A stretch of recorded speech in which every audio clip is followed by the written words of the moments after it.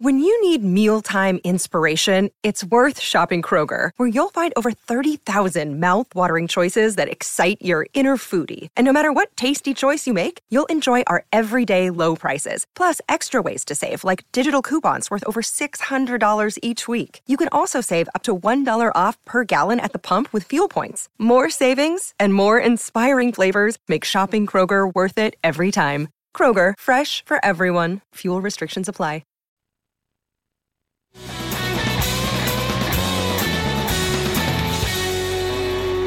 Outkick 360 back for the final hour of the week, which means it's the Tennessee Power Hour with VolQuest.com. The VolQuest Power Hour. Brent Hubbs joins us alongside Chad Withrow and Paul Koharski. I'm Jonathan Hutton.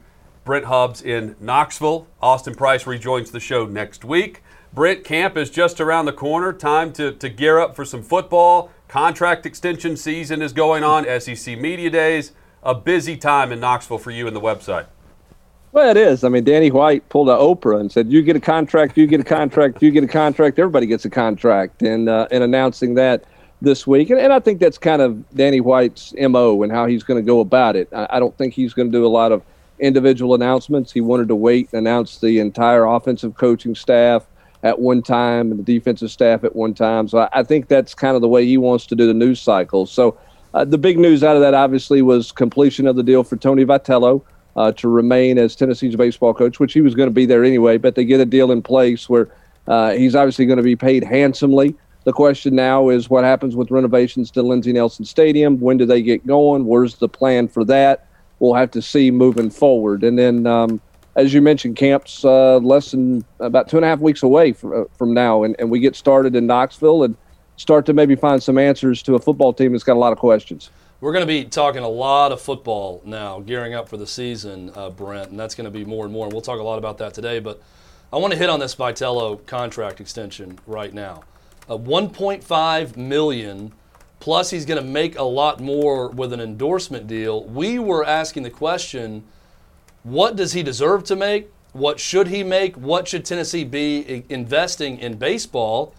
And it seems to me they gave Tony Vitello everything he wanted and then some. With this contract. Did any part of this surprise you? And did you think in the back of your mind with any of this, is this really worth it for Tennessee? Could Tennessee have gotten a better deal in all of this with Tony Vitello? Well, I mean, could they have tried to lowball him since he didn't get the LSU job? Maybe. I mean, that number was thrown to Tony Vitello many weeks ago. He's had that salary laying on his desk for a while. The biggest thing Tony Vitello wanted, in addition to any of that, was he wanted to make sure that his staff was taken care of. So you saw the note in there about how much money he had in his salary pool for his coaching staff to make sure that they were taken care of. I think the biggest thing now, and listen, everybody wants to know about stadium. If you're spending this much money for your baseball coach, you're clearly saying we are invested in baseball to the point that we're going to make money in baseball. We want baseball to be profitable as it is some other places. To do that, two things have to happen. One, you got to win, and Tennessee obviously believes they can with Tony Vitello. The second thing you have to do is you've got to fix your facility.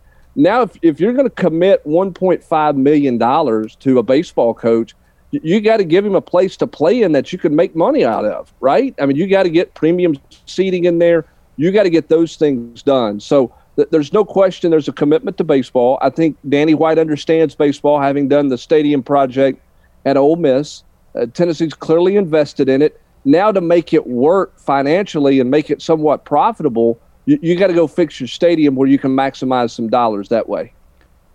Are you surprised there was no contractual tie-in to that stuff? No dates, no details of facility upgrades and stuff like that, and conversations about this. I think you guys were kind of leaning towards the idea that there would be something on paper. Well, there was a thought that there was going to be something about a dollar figure financial commitment into a stadium. I think in terms of putting a start date, that was floated out there, Paul. But once you started talking to people, you realize that became harder and harder to do. And I think I mentioned this maybe last week or the week before. You got to go through the building commission in the state. How are you going to pay for it? Are you doing a bond issue? That's something else you got to run through committee in the state. You got to get designs in place.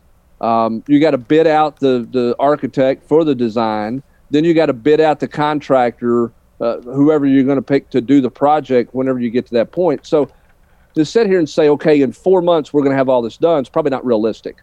To put a hard date on it's probably not realistic. So that's why you didn't see the hard date being presented out there and why it didn't go from there. In terms of the dollar figure, I don't think they capped that because they're still raising funds for that. And B, you don't know what the design's going to look like. I mean, what if you say, okay, we're going to spend $20 million in renovations, and then you do a design and it comes back and it's $30 million. Well, okay, what are you going to do with the contract? How are you going to manage all those things? So I think Tony Vitello just said, you know what, that there's way too much variables there. Tennessee agreed. I think they decided to put that to the side. But again, if you're going to spend this much in your baseball coach and you plan on investing in keeping him for a while, you're going to have to do something for the facility. Danny White and Dante Plowman, the chancellor, are on record as saying they're going to invest in the facility. So now it's a matter of designing that and getting that plan in place moving forward. Brent, I'm half joking when I ask this question, but if you're a coach and you're not Josh Heupel and you did not receive an extension this week, are you worried? I think, yeah. I mean, I think you've got to, to step up and improve your game. I mean, your teams have to perform better. Now, I've not looked at everybody's contract to see exactly where everybody is. Right. Obviously they made a change at the women's golf coach, so you got a new contract there. But yeah, I mean, I think if you did not get one, then I think you're saying, you know what, I probably got to step up my game because whether he grouped me in with everybody else or not, I didn't get one, which means, I'm on alert, so to speak. And my team's got to improve, my program's got to improve because we have not performed well enough to justify a raise or to justify an extension. So Rick Barnes' contract was completed in the middle of June. You guys reported Kelly Harper May 10th. It's pretty good work by Danny White and these coaches and the people that know about them to keep them quiet that long. You're a hell of a reporter. You've got a hell of a reporting staff, and you guys didn't find out about them. What's that say about Danny White's ability to keep things close to the vest, and how scary is that in terms of being somebody that wants to get info? Well, I mean, I don't know that I think that for all of us in the business of journalism, it's a notification to us that we need to be digging harder, okay? And there's ways that if I would have done my job better, I could have found out about Kelly Harper's her contract deal much earlier in the process. Could have found out about Rick Barnes as well. I mean, I think for the last, all eyes have been on Tony Vitello for the last 6 or 8 weeks. That's kind of where the focus has been.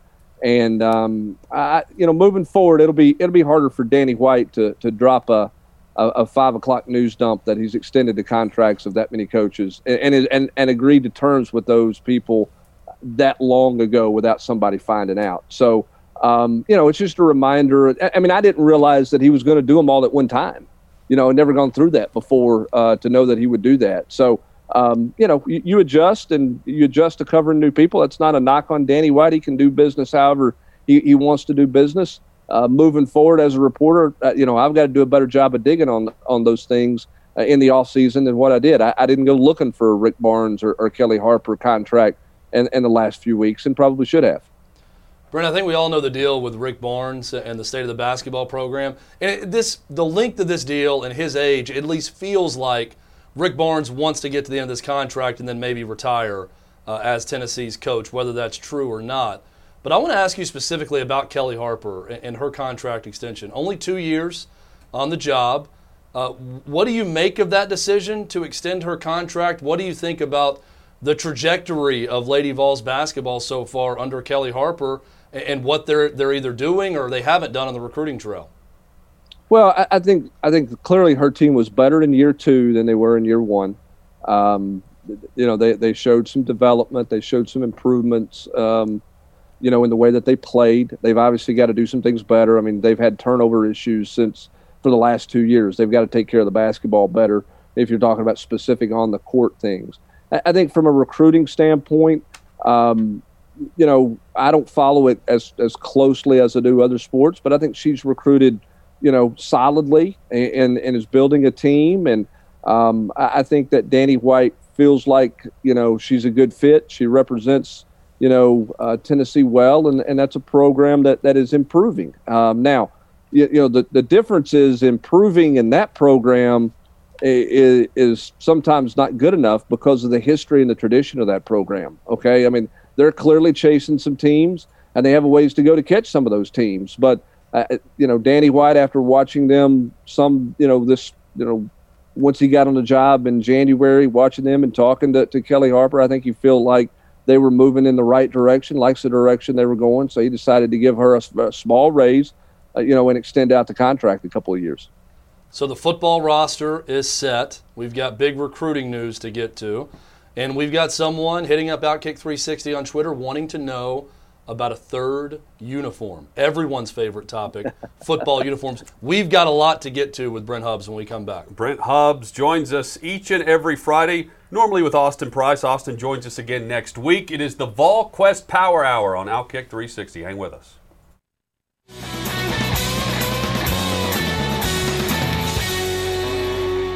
Outkick 360 and the Tennessee Power Hour with VolQuest.com and Brent Hubbs. He joins us each and every Friday. You can join in on the conversation through the YouTube chat and on Twitter. Just follow the show at Outkick 360.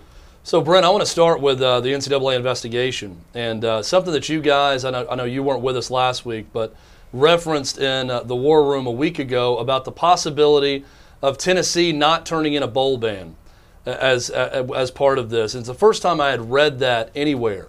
Where do we stand right now in the investigation? How much money do they continue to pay the law firm? Are you seeing the end in sight now with some of this, at least on Tennessee's end? From the end in sight standpoint, in the last couple of invoices from the legal firm, they have not traveled. Means they're doing work in their office. The dollar figure has gone down. Obviously, they could do some Zoom calls, but early on in this process, they were traveling to Knoxville a great deal. They were traveling around to go interview people. That seems to have tapered off, which would lend me to think they're moving towards a conclusion to this.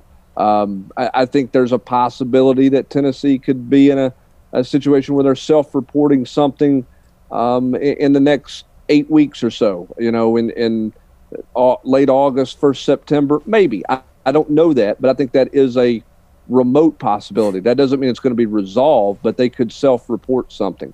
I think the whole bowl ban, how much punishment you're going to give yourself is a really fascinating question and a fascinating discussion and decision by the Tennessee brass when it comes to that point. You've obviously had some comments from the NCAA that sort of says, decentralizing, whatever that means. You've seen them lose kind of their teeth in some of the court rulings. So, yes, they're still the governing body, and you can't tie the investigation into, well, it's now legal to do that or whatever the case may be with name, image, likeness. But how much juice does the NCAA have? Okay, and if you're Tennessee and you've cooperated, quite frankly, more than any school has in the last several years, to say the least. Okay, the NCAA has been there step in toe with everything you've done, been on the Zoom interviews, traveled with you at times, you've met with them. All of those things have taken place. So they have been in the loop the whole way through. Do you take a lighter punishment? Do you self-report less with the thought process of, hey, you better treat us kindly because we treated you kindly. We included you in everything. Because let's face it, we've talked about this before. There's some schools around the country that haven't included the NCAA, and they've not been punished yet. And some of this stuff happened, years ago. And there's clear, hard evidence on tape of things happening, and there's been no punishment there. So if you're Tennessee, do you hammer yourself when you look out there and say, well, Arizona didn't really cooperate in basketball. They've not been punished. Kansas has done whatever Kansas has done, and Bill Self got a lifetime contract out of it. We all know the situation with LSU and Will Wade and what he was on tape saying and what there's been documented there. Is the Louisville case resolved yet from when Rick Pitino was coaching there? It took North Carolina years to get through an academic fraud case, and they were never really punished. So if you're Tennessee, do you sit there and go, hey, let's hammer ourselves, and fall at the feet, fall at the mercy or fall on the sword for ourselves, if you will, to the NCAA when you look around and nobody else is really getting punished? So I think that's the interesting decision Danny White and the brass at Tennessee have to make here when it comes time to self-reporting something. Is there a possibility they say, hey, we're going to not do a bowl ban? I mean, yeah, maybe. But I don't know how aggressive Tennessee's going to be or not going to be when it comes to self-reporting time. And furthermore, on that, Brent, on just the decision on what you self-report and how you discipline yourself if you're Tennessee, and reading Mark Emmert's quotes where he says that they're going to have a minimum, it should be a bare minimum role for the NCAA moving forward for regulations and constraints put on players, and that there will be a more focus on universities and conferences. I think I would go to the SEC and ask them their thoughts on whatever punishment I'm considering if I'm Tennessee, because it sounds like it's going to be up to the conference to deliver punishments more so than the NCAA moving forward. And I would lean on the bare minimum punishment if I'm Tennessee, but I also want to make sure that I'm staying in the same track as what the SEC is about to go down. Yeah, and the question is, what is the SEC going to go down? Okay, I mean, This is a conference that I guess they police themselves to some degree in recruiting, but I don't know how much there is of guys turning everybody else in. I mean, they kind of, I'll stay in my lane, you stay in your lane, and we'll go recruit and we'll go do whatever we need to do, so to speak. So I don't know how the commissioner is going to step in. I mean, this is the same commissioner who a year ago said, you know what, I don't want to be ruling on individual cases of immediate eligibility. You guys need to come up with a rule. It's your conference, coaches, ADs, presidents. You guys decide whether you're going to allow the one-time transfer rule. It's not mine to make. So what kind of governing body is the league going to put in to do an investigation or to hand out punishment type thing? I don't know. I think it's an interesting direction college athletics is going in general, and it's hard to sit here and say, boy, Tennessee should really hammer themselves, given those comments, given what we've seen from previous investigations. On the flip side of that, Tennessee said at a press conference the day Jeremy Pruitt was fired, and the chancellor talked about the dozens of wrongdoings and the effort that was gone to cover up those wrongdoings. I mean, she kind of self-incriminated themselves to a large degree in that press conference. So I think it's going to be a fascinating decision to see what Tennessee's brass elects to do. Let's stick with Mark Emmert for a second. It came out yesterday in a phone call he had with a small group of reporters. He wants a thorough rethinking of the NCAA structure and governance with, like you were talking about, more power handed down to the conferences on the heels of the Alston ruling, NIL, etc. That's from Dan Wolken, who's one of those reporters on the conference. You find that as laughable as I do? Like, he's got no choice at this point but to want that. That's not what he wants. That's what he's left with. Yeah, I mean, they've every ruling has gone against them from a power standpoint, and has stripped them of their power, and quite frankly, they do not have the manpower and have not had the manpower to execute investigations and to do things in a proper time frame. And conferences have kind of passed them by, to be honest with you. Now, I think putting the power in the hands of those conferences is going to be really interesting, because now, how far do you take that? How far do you take those rules? Is one conference going to let guys or let schools do something, and another conference says no, and then you get into this unlevel playing field? I mean, the whole concept of the NCAA was to level the playing field across the board, from coast to coast at the Division I level. If you're going to take that out of their hands, that's going to make for some really interesting decisions. I mean, some conferences let's just look at what happened last year. Some conferences said, you know what, we're playing. Regardless of the COVID deal, we're finding a way to play because by God, we need to play football, right? Some other conferences said, nah, we're not going to play. Then they got pressured into playing. And then some other conferences said, no, we're definitely not going to play. We cancel our season and a whole lot. I mean, so how are you going to – there is not going to be anything across the board. It's going to create further separation, and it probably create – I don't know what's going to happen, with the NCAA losing ground the way they are. But level playing fields across from coast to coast seems like it's going to be pretty unattainable moving forward if that's what happens.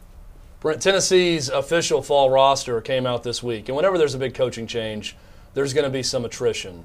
Some places worse than others. Tennessee had a lot of attrition. I mean, if you look around college football, I think they had more than anyone else in college football. When that roster came out and you started looking at it in completion for this fall, was there a specific position group where you thought, boy, this is really going to be a bare bones operation and maybe is something that you can't even fix this season or come close to even putting a Band-Aid on it, and it's going to be a real problem for Tennessee? Did anything really jump out to you when you looked at that roster?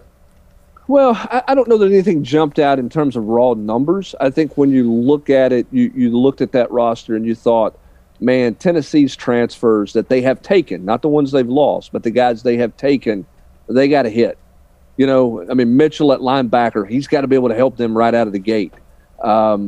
R.J. Terry, the transfer from Kansas, needs to be able to help them on the offensive line quickly. They're going to need some depth in the secondary. So, a couple of these corners need to hit and fit. And so I think that was the biggest thing that jumped out to me was, yeah, they're thin in numbers, but not really a surprise to anything. But if you look at it and say, boy, if they're going to be any good at linebacker, those transfers have to work. And they need some young kids the other thing is they need some young kids to step in and be a factor. Okay. I mean, that's the other thing that needs to happen, for this team. But, it was, if you follow it every day, that the roster wasn't a huge surprise. Cayman Marley starting on defense might have been a little bit of a surprise. Some thought maybe offense, but given where Tennessee's at defensively, starting him out on defense makes the most sense. The McNeil kid's going to start out on defense. He wants to start on defense. I think ultimately he'll be an offensive lineman. But, Tennessee's got some numbers issues along the defensive front. So take a look at him there and then decide accordingly whether or not he's going to be an offensive lineman or a defensive lineman down, for the rest of his career. So Josh Heupel selects Alontae Taylor on defense, Velus Jones Jr. on offense as his representatives to take down to Hoover for SEC Media Days. Brent, any surprises with those two? No, Alontae Taylor's, he's on several committees with the conference, and he is very well thought of by the league, handles himself well. He made the most sense on defense. I thought that was the easiest decision. Offensively, Velus Jones got a good personality. He's a receiver and an offense that's going to throw it a lot. So he's obviously going to talk that offense up a great deal. I know some people had asked about Cade Mays, best offensive player in terms of draft potential. Why would you not take him? Cade's fine with the media. I don't think that he was clamoring to put on a suit and fly down there and do that. And also Georgia's going that day, so all the Georgia media is there. If you're Tennessee, do you want a storyline from Josh Heupel's first trip there to be not about Josh Heupel joining the SEC as a head coach, but a lot of people trying to get more from Cade Mays about why he left Georgia 18 months ago and what all happened there, because he really hasn't done anything with any Georgia media since then. He just left. And so I think Tennessee felt like it probably wasn't real fair to put Cade Mays in that situation. And again, I think Velus Jones, because he's a receiver, is certainly going to paint Tennessee's offense in a very, very good picture because he's very excited about this offense. A couple of heights and weights that jumped out to me that I want to ask you about. Now, I had a chance to meet Joe Milton in person a couple weeks ago. 6'5", 244 for the quarterback. And when I first saw him, Brent, I thought he was an edge rusher. Looking at him, they look like a guy who should be on the defensive line. Did anything about that surprise you, jump out to you? Or did you going in, he's a big kid? Well, I saw him at Tennessee summer camps. He was around campus, and I saw him in the complex one day and turned to somebody and said, who's the defensive end working out over there? And they're like, no, that's quarterback. And I was like, oh, for real? Because he didn't have anything on it, had his name. And all that stuff. And I was like, oh, okay. And so obviously a lot of people are looking at him and saying, hey, physically he looks like a lot like a Cam Newton looks. I don't know if he's going to play like that. But he is a large individual at the quarterback position who can throw it. Now the question is, can he pick up this offense? Can he throw it accurately? But from a physical standpoint, you won't see one look much better than he looks, given that size. I mean, he is a large, athletic guy who doesn't look like a quarterback. As you said, he looks like a defensive end. So 2 guys on defense I wanted to ask you about. The first one I thought was a misprint when I first read it, and this is at the official Tennessee site with the roster. 2 in-state guys. Bryson Eason, who played his high school ball at Whitehaven in Memphis. He is listed at 6'3", 290 pounds, and a linebacker. I remember watching him in high school play middle linebacker, and I want to say he was 240 at the time, playing middle linebacker. Big kid, especially for high school, playing middle linebacker. And Elijah Simmons from Pearl Cone in Nashville listed at 350. Brent, I know you've talked about weight and staying in shape being a big issue for him to seeing the field. What do you think about both those guys and their size? Well, I think for Elijah Simmons, 350 is too heavy. And I think he's going to have a lot of tough days early in camp. I'd like to see what that number looks like when camp starts, as they're going through summer conditioning now. Does that number drop down a little, some? That they clearly, I don't think, want him at 350 pounds. I don't think that he can play at his best carrying that weight. So how much can they get off of him? How much does he drop down? When was that weight done? I don't know the answer to that question. I should have found out, but I don't know when.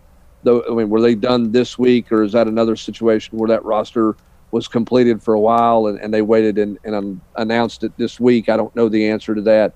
But he's going to have to drop down. He's not going to be as effective as they want him to be at 350 pounds. And I know in talking to Rodney Garner back in the spring, getting him in better shape was a big-time priority. So we'll see where he's at with the end of the summer conditioning program coming up here in another 12 days or so. Bryson Eason is a guy who's not going to play linebacker. He's going to play on the outside and probably on third down slide inside and play some. The quicker he allows himself to play inside, the quicker he allows himself to play with his hand on the ground all the time, the more he's going to see the field, in my opinion. A lot of people in high school thought this was going to happen to him. He probably played 250 his senior year of high school. And once he got in a weight room, once he got in a nutrition program, the 3 meals a day and all those things, a lot of people felt like his frame, he was really going to enhance and get bigger. And I think he was about 280 in the spring, something like that, and played off the edge and will play some inside. And that's where he's going to play, is along the defensive line. And the faster he can adjust to that close quarter play, the better it is for Tennessee, because they need bodies up there. And he's athletic enough to be a good player up front. Brent, just going a layer deeper on the strength and conditioning overall, with all the coaching changes over the years with the program, turnover at that position specifically with that coach, there's always been a new mantra, a new theme, a slogan to whatever they're trying to accomplish. What's Heupel's, and how eager are you just to see the difference in the strength and conditioning of this team and makeup versus what we've seen recently? Well, I'm probably jaded to that a little bit because, as you mentioned, there's been so many come through here, and we're going to go to Birmingham next week for SEC Media Day, and there's going to be 28 players there, and out of those 28 players who speak to the media, I would say 27 of them at some point in time in their media interviews will say, we've worked harder than we've ever worked this summer.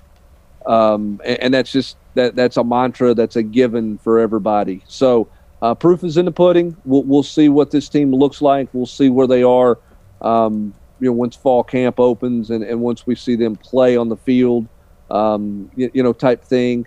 I think Josh Heupel's biggest thing off the field this season, it's a given you got to get bigger and stronger, but I think his biggest theme has been about family, has been about creating culture and relationship. That's why this team has spent a good bit of time, even this month, doing some team things outside of the weight room, outside of conditioning. I mean, whether it's having dinner somewhere with a coach, whether it's guys playing golf, whether it's playing dodgeball, whether it's getting together to watch a movie in the complex. there's been a continued emphasis in trying to, enhance the relationships and the chemistry on this football team. I don't think you can sit here and say, everybody say, well, boy, Jeremy Pruitt just destroyed the chemistry on the team, and he didn't care about the kids. I don't think that's the case. But I think Josh Heupel is about that culture and the chemistry. I think because of COVID last year, we've talked about this, where guys had to grab their food box, leave the complex, couldn't see anybody, had to go to their apartment and basically hang out and do their homework and come back and do it again the next day. There's been hey, let's reconnect with everybody. The freshman kids last year didn't get to know the team very well. And so I think that's been a big theme and point of emphasis since Josh Heupel arrived, and has continued throughout the summer, particularly this month. Tennessee gets another in-state commitment in Cam Miller, wide receiver out of Memphis. What'd you think about that one, Brent? Big-bodied kid who plays wide receiver, can play inside or outside, uses his frame to his ability. I think he's another guy that's going to be interesting to see kind of where his physical development goes once he gets into a program with all the bells and whistles, nutrition and weight room and all the things that you need that maybe he didn't have full access to at the high school there that he plays at in Memphis, which is a really small school with limited facilities. I think culturally he fits Tennessee. I think he's competitive the way that you want him to. Does he have great top-end speed?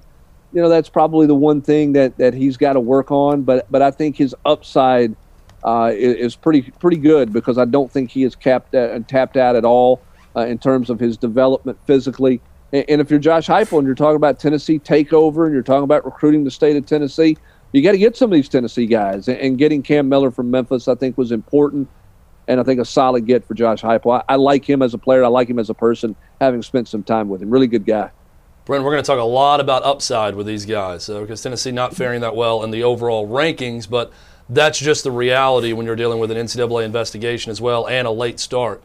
But Mo Clipper has a terrific name for any athlete, and Tennessee staff seems to really think he's got terrific upside also. What is Tennessee getting in this offensive line prospect? Well, I mean, Mo Clipper's a great name. I'm not sure it's better than Squirrel White, but Mo Clipper's a really good name for sure. I think Mo's a guy who he does not have to come in and put on 30 pounds or 35 pounds to be able to play. Physically, he's got the tools that you want. He probably needs to finish blocks a little better, probably needs to have a little better nasty disposition, if you will, as a part of the development of his game. But here's a guy that was on everybody's board, camped well at Alabama. Alabama offered early. Was he a take at Alabama? That's always debatable and all those things. But he's a guy that Alabama liked, Virginia Tech, Tennessee. Had a really good visit up here, came up unofficially during the spring, came back with his family officially. And I think Tennessee feels like they got a guy that they can kind of anchor in and can settle in and can play there for a long, long time. And somebody compared him the other day to me to Ramon Foster. I don't know if that's accurate or not, but Ramon Foster was not a 4 or 5 star guy coming out of Ripley, Tennessee, but he was just a really good football player who played a long time, both in college, obviously, and then in the NFL with the Steelers. And if Mo Clipper's that kind of player, then I think Tennessee's got themselves, a really good player. In a year, you're going to take 4 or 5 offensive linemen. I think Mo Clipper's a really good get for Tennessee. Inside guy all the way. Brent, what's the real expectation for new season tickets sold by the athletic department for football? I know they have the Give My All website where the goal is 20,000. They're at 16% of that right now. Where do they actually want to be? If they sell 20, that's excellent. What's the realistic expectation this offseason with all the turnover? Well, what's interesting about some of that is you got some of that deferred money from a year ago for people who did not take tickets. They deferred their donation to this year. So where does that percentage all factor in? How is Tennessee determining that percentage number? Is you can do math however you want to do math, I guess. I think Tennessee would love and wants and needs to get back to over 60,000 season tickets sold. I don't think they're going to get there this year. I mean, we've seen Tennessee come out and offer single game ticket sales and the mini packs and all of those things. So, if Tennessee is if Tennessee is somewhere between 55 and 60,000 season tickets sold, I'd say that's a pretty good year in season ticket sales. We'll see if they can get to that number. I don't know that they can with all the turnover that's taking place. And again, everybody says they're going to be at 100% capacity. I think that's going to be the case, but you're hearing all this talk about, spikes and numbers rising and all that. Does that defer some people? Does people say, you know what, I'm not going to get in crowds in the fall, or is that not a factor at all? We'll have to see about that. And people got used to not going to games last year.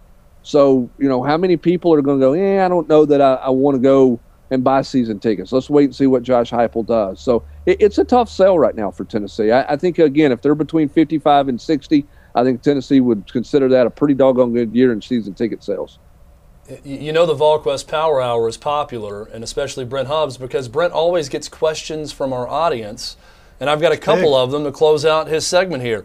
Joe in Nashville, Brent, wants to know, what is Josh Heupel's stance on black uniforms in Tennessee? And I guess specifically a third uniform for Tennessee, and maybe this is also a Danny White question, and how he stands with this. Well, and here's the thing. I mean, if you go look at Central Florida had a third uniform. It was called their NASA uniform. It was in honor of something with the space program that they did. I think you will see Tennessee with some type of third uniform. Here's the thing with Nike. Okay, typically with Nike, if you're going to do an alternative uniform, you don't call in July and say, hey, we need stuff this fall. It's a year in advance. Okay. And so there was a lot of discussion about black uniforms being ordered a year ago, which would have been under the previous coaching staff's doing. Now, I don't know that those exist. I know that the Vol Shop and some of the retailers are selling a black Nike jersey, and it's an official looking jersey. It's got the Nike patch at the bottom, and it's got an orange swoosh, and it's got orange numbers. So if Tennessee rolls out in black uniforms this fall, I will not be surprised at all. I think that's certainly a possibility. I think the question is, what is their helmets going to look like? Are they going to do some kind of alternative helmet to go with a uniform or not? There's been rumblings of that. I haven't seen one, but I can't say that there's not one either. And Chad on Twitter wants to know about Luther Richardson, quarterback from Lipscomb Academy here in Nashville. Brent, this is an interesting case because there's something just not lining up with this kid. I think he's the 56th ranked quarterback in the country, but yet he goes to the Elite 11 and stars.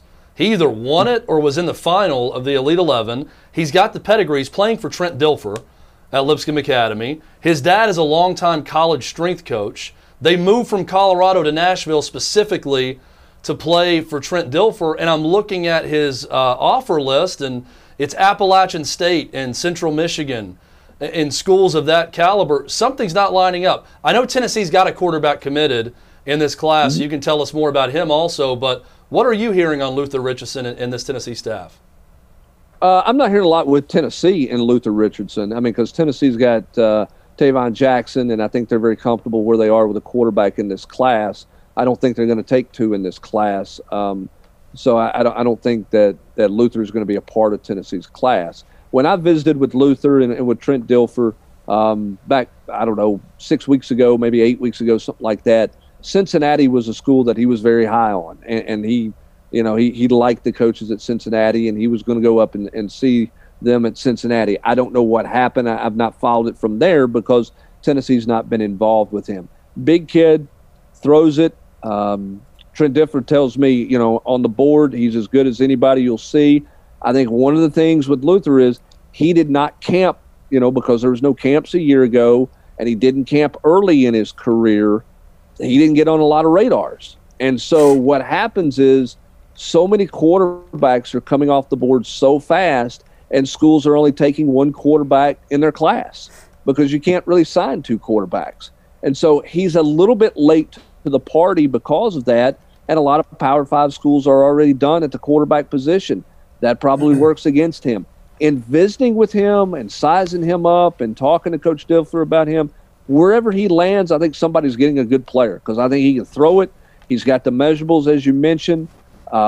Trent Dilfer tells me he knows the game in and out, and I think he's a byproduct of not having camps a year ago and probably not being on the 7-on-7 camp everywhere circuit from the time he was in the 8th grade moving forward. I don't think that's something that he did a lot of, and that probably has hurt his name getting out there in the recruiting circles. Well, just to take it a step further and calling his game last year, he had just moved to more of a pocket style with Dilfer. Now, he can move, but prior to last year, he was a safety and he was a Wildcat quarterback prior to playing at Lipscomb. So that coupled with, Brent, what you're saying, the COVID year, teams made decisions on guys they knew, and they're still trying to learn what quarterback he is at the next level.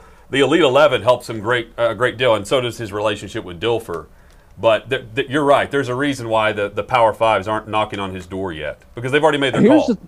Here's the thing with Luther that's really interesting, and I know we're about out of time, that he's going to have to make, and Coach Dilfer is going to have to help him through. Do you commit somewhere and that's it, or do you say, hey, I'm going to play for more offers, so to speak? And does he find himself in a much better situation with a Power 5 school come the wintertime as a very late bloomer when an offensive coordinator gets a head job somewhere? Or a new coach rolls in, looks at his roster and says, hey, well, they don't have a quarterback on this roster that fits me. Hey, this high school kid's available. I like him. Is he better than any transfer kid I can get out there? I think there's some interesting decisions that Luther and his family are going to have to make in terms of how they play the recruiting game as a late bloomer, because late blooming quarterbacks just don't come around very often. Brent, thank you as always. Have a great weekend. Get back to the farm, and we will catch up next week. You and Austin will be with us as we preview camp and everything surrounding the news of the SEC. Enjoy. Yep, should be fun next week. SEC Media Days will be over, and we'll be a week away from football practice. That's right. Here we go. Can't All wait. right, guys. Thank you, Brent. Thanks, guys. Appreciate Thanks, it. Brent. Brent Hubbs of VolQuest.com. Coming up, we're going to make it rain with Jacob Swanson's parlay. We're going to win some money this weekend. The Braves made a trade, and the rivalry continues between Koepka and DeChambeau. That's all straight ahead on Outkick 360. Well, we didn't win money last night, but we didn't lose either. Time for the Daily Parlay. Our Yankees-Red Sox game postponed due to COVID, so it's back on Jacob Swanson. He brings another parlay for tonight that we're excited about because it's high odds, a chance to win big on the Nationals tonight. Money line for the Nationals, under 9 total runs as they take on the Padres. Sterling Castro to record a hit. He thinks we're going to have a draw in the first inning. Hey, if Jakob says that, that's what's going to happen. And Chris Paddock, over 4.5 strikeouts. If it all hits, a $5 wager wins you $83.36. FanDuel.com/OK360. That's where you can place your first bet. That's where you can join us. You place your first bet, and you get 30-1 odds on the NBA Finals, for instance. You can pick the Bucks or the Suns. 30-1 odds. A $5 bet wins you $150. And it's on either team, no matter the odds going into tomorrow night's game. FanDuel.com/OK360. Titans training camp news is out. It's not news for you. It's news for me. 16 open training camp practices to the media, including 2 in Tampa Bay. Nothing for fans. Nissan Stadium, they can't pull anything off because of Garth Brooks, because of NSC, because of the IndyCar race. High schools they can't pull off because of COVID protocols. And construction going on, continuing at the facility with the new building. No practices for fans. I don't suspect they're very upset about it. The rivalry continues between Koepka and DeChambeau at the British Open. Here is just a snippet, a screenshot of what he said post-round today. Drive the ball great, love my driver. This is after Cobra and DeChambeau got after it yesterday with DeChambeau's driver. It's a classic troll job by Brooks Koepka, who remains atop near the leaderboard. But it's Louis Oosthuizen, as we wrap up today's show over the last 2 hours, that has really come on. He's ahead by 3 strokes as we go towards the end of round number 2. Big trade for the Atlanta Braves yesterday. I watched the video of Koepka doing that. The best part of the statement is You know when like a cute statement pops in your head and you want to make it, you knew but it. you're trying. It's like a little kid holding on to a secret. He's trying not to laugh outwardly. He's got like a little half grin as he's talking about loving his driver. That was the best part of it. Yeah, Jock Peterson, now an Atlanta Brave. Look, they've got no corner outfielders. They're basically platooning the entire outfield, and they've got Gil Heredia as their starting center fielder. So they're not very good in that spot either. So it makes sense from a roster standpoint this year. It's a move by a team that's not ready to concede yet, and I'm not so sure they should not be ready to concede at this point. I know they're 4 games back. He can play center, but he's more than likely going to plug into right or left. So he's played a lot of center field, but he can play either spot. Acuna was playing right field. He's out. They've got a platoon system in the other spot. The Cubs are conceding. The Cubs lost 11 straight games recently. Their record is very similar to the Braves, but they've been sliding as of late. This is the Braves saying they still have a shot to win the division.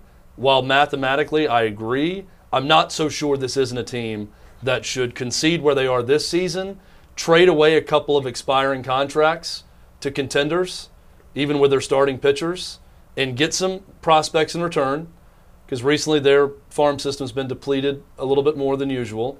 Get some prospects in return, and await next season when Acuna comes back, when you hope Soroka's back and healthy, when you get some guys coming back, the core of that team is back. Trade that way and not become a buyer at this point in the season. Does this mean the Cubs are finding a spot for Chris Bryant by trading Peterson? Or is this the Cubs selling off? I think the Cubs are selling off. I think this move says a lot about both teams right now. The Braves are not willing to give up. They feel like they have a shot to win the division, and the Cubs are saying, we're not going to win the division. I think they're a game and a half behind the Braves in the wild card, even though the Braves aren't in the wild card spot right now. So in the standings, they're right there, Cubs and Braves. 11-game losing streak will help you make decisions. Yeah, they've lost, I think, 13 of their last 15 with that 11-game losing streak. That helps you Yeah. decide. And Bryant's just the utility player right now. It's just moving all over the place, waiting to be traded. Crazy. That was the best interview at the All-Star game, was him His in the father outfield was mic'd pissed. up. Did what you he see said? that? His father was pissed about them asking him those questions. He handled it I thought he improved his stock by what he said. I missed it. What did he say? He was just like, look, I'm willing to play any position that the Cubs want me to play. I love my time in Chicago. I hope to remain there. Then they followed up by asking him where he wanted to play. You want to stay at, move to third? Do you want to move around the outfield? He goes, I want to play center field. Put me in center field. So, I mean, I loved the interview because you actually got some substance with it instead of, fastball. Political talk. Yeah. Softball. When the guys are ready to talk, Fastball, softball. curveball. Freddie Freeman was the same way. He was willing to talk and chat it up while he was playing first base, and he talked all about Ohtani and gave some real good insight on how he just feels like he doesn't understand how Ohtani's doing it as a starting pitcher, because he said the amount of prep work these starting pitchers will do with a game plan, and then to completely take that hat off and then go in and now I got to go get my guy some runs, and then go up and batting and then try to remember what you researched in the pitcher it's amazing to watch, and Freddie Freeman's in awe of it. Ohtani shows, just on that one snippet, one element of that we haven't covered, that we have put limitations on guys that don't necessarily need to be put on limitations. I like that a high school kid now, he might not be able to fulfill it, but there are plenty of high school kids, the best kids on their team, who are the ace pitcher and the best hitter. And at least now, as a high school junior, you could dream of doing that after you get drafted. You're probably not going to be allowed, but maybe Ohtani opens the door for a kid like that to say when he's getting drafted out of high school, I'd like to pursue it. Enjoy the Open. Enjoy the NBA Finals tomorrow night. We are back to recap the sports weekend on Monday. Huge thanks to Becca Risley, Sleepy Danny for making it happen down the hall at Blackbird Studio, Sarah Triplett, our production assistant, Lance Lee, Jacob Swanson, David Reed, the chairman of the board. Chat on Monday across the Outkick Network. Spend the weekend not blocking the box and locking the locks. See ya. Hey, it's Jonathan Hutton. Thanks for listening to Outkick 360. Be sure to subscribe to the show to have the latest podcast delivered to you each and every day. And give us 5 stars. It helps us grow our network and provide you with more great podcasts like this one.